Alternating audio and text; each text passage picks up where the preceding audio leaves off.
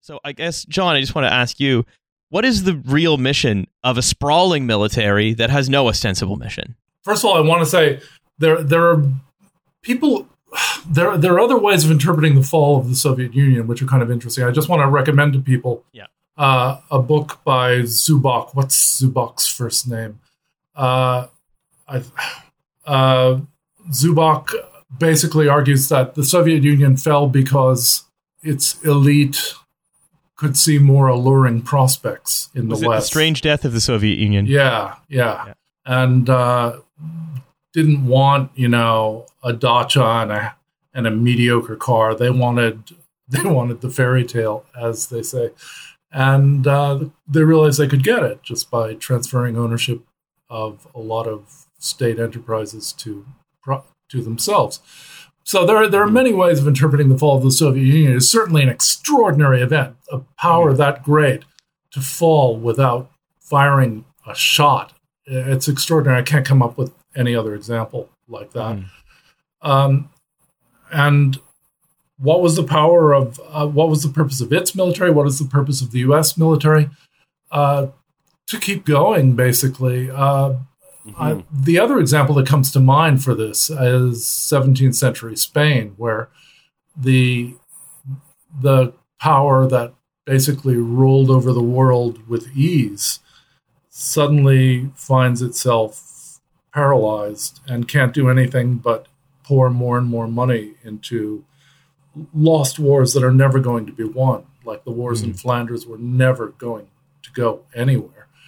You couldn't kill the whole Protestant population of Flanders, but they weren't going to accept you either, and nobody knew what to do about it. You couldn't free any of your American possessions, but you couldn't help the decline in their revenues either. You couldn't stop the parasitic aristocracy from feeding on the rest of the country.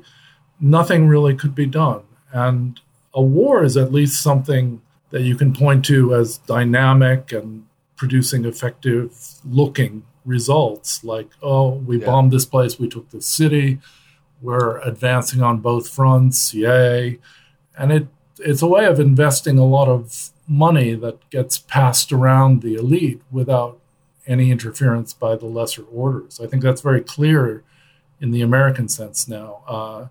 Nobody knows quite what these wars do. Nobody knows quite why we were in Afghanistan for 20 years.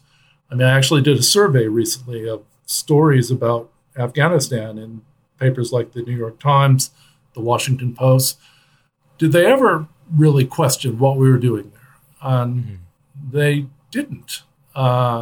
No, there was no post-mortem on a lot of this stuff, And then I think that just fed into, I mean, this is outside of the realm of the material, but I think it just it definitely fed into the feeling of meaninglessness for a lot of people who live within the core of empire, you know, the subjects of empire, and that's not good for an empire either. The collective mental health of its subjects. Well, this is sort of one of the things I wanted to drive at, because what I think that both Kennedy and Morgenthau miss, and what I want to highlight with our discussion of the Canadian military, and John, I think something you've just sort of prefigured here, is that what they miss is the power, the sheer power of homeostasis, of institutions that understand what they need to do to keep themselves going. And whether or not that national imperial mission is one that ought to happen, just looking at it with the hat of the question of, is it effective? Do we have the right, do they have the correct correlation of forces and means to achieve their mission, right? Is that the way to understand that the mission of, I think, the Spanish aristocracy in the 17th century, of the British aristocracy in this first half of the 20th century, of the French army before World War II, of the American, Canadian, the Five Eyes militaries now, is we must preserve our phony baloney jobs. Yeah. Yes. Yeah. That's it. That's your fucking rules-based international order right there. Yeah. It's like, we